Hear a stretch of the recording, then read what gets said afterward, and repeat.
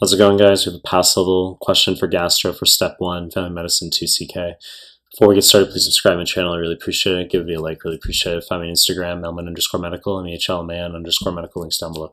Telegram, links to the Telegram group and channel down below. Now start the clip. 6-year-old boy, 6-month history, bloating following meals. A light micrograph is shown where we have flattening of the intestinal villi. Very buzzy, pass level histo for celiac disease, okay? So insensitivity to gliadin/gluten, wheat, oats, rye, barley. It's a mixed T cell response, also antibody response. So anti-endomysial, same thing as anti-gliadin, anti-tissue transglutaminase IgA.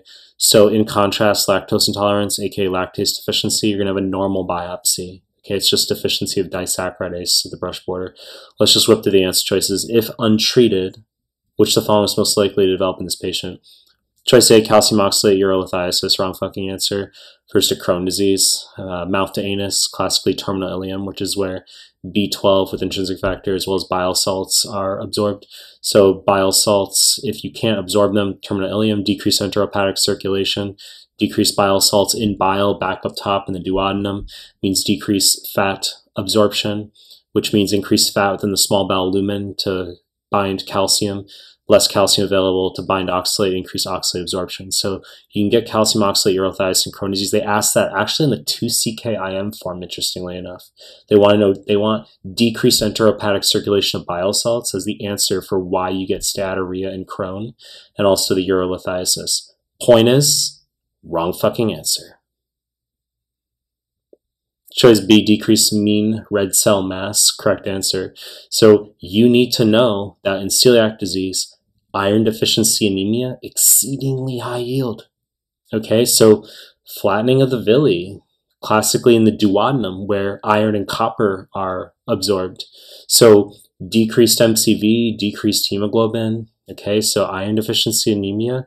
And not only do I harp on this as exceedingly high yield in an absolute sense, but when you get questions on PEDS 2CK in particular that are more vague/difficult, and you're like, I don't know, is this lactose intolerant celiac disease? So when we have that relative, that comparison between those two conditions, sometimes you'll just see right in the middle of the paragraph, you'll be like, boom, hemoglobin's low, or boom, MCV low. And you know right away that that's celiac disease. So that is an exceedingly high yield detail I want you to know. To contrast these, where iron deficiency anemia is seen in celiac disease, okay? So decreased MCV, decreased mean corpuscular volume/red cell mass. I've seen students actually miss this on questions before where they say, oh, I didn't realize that referred to decreased MCV, okay? So real quick, just hop through. Choice C, lymphoma, wrong fucking answer. Some of you highly astute might be aware that, sure, there is increased risk of T-cell lymphoma within the GI tract in celiac disease, but the question's asking most likely, okay? So we don't want to get pulled into the nitpicky stuff. Wrong fucking answer. Choice D, paniculitis, wrong fucking answer. So fancy word, refers to inflammation of subcutaneous fat, refers to erythema nodosum.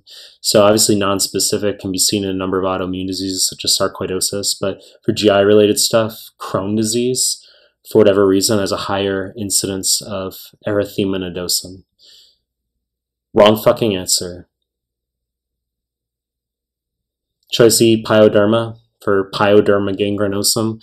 Wrong fucking answer. Okay, low yield, fancy diagnosis that can be seen extraintestinal manifestation of ulcerative colitis. Okay, so there's one question on one of the NDME exams where they just say, dude has history of IBD, and they just say that there's an ulcer on the arm with necrotic debris. That's how they describe it. And the answer is literally just pyoderma gangrenosum. Everybody gets it right because it's just an obscurity that people tend to fixate on. They retain better. Wrong fucking answer.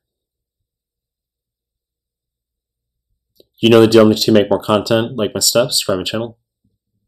I appreciate your time. That's it.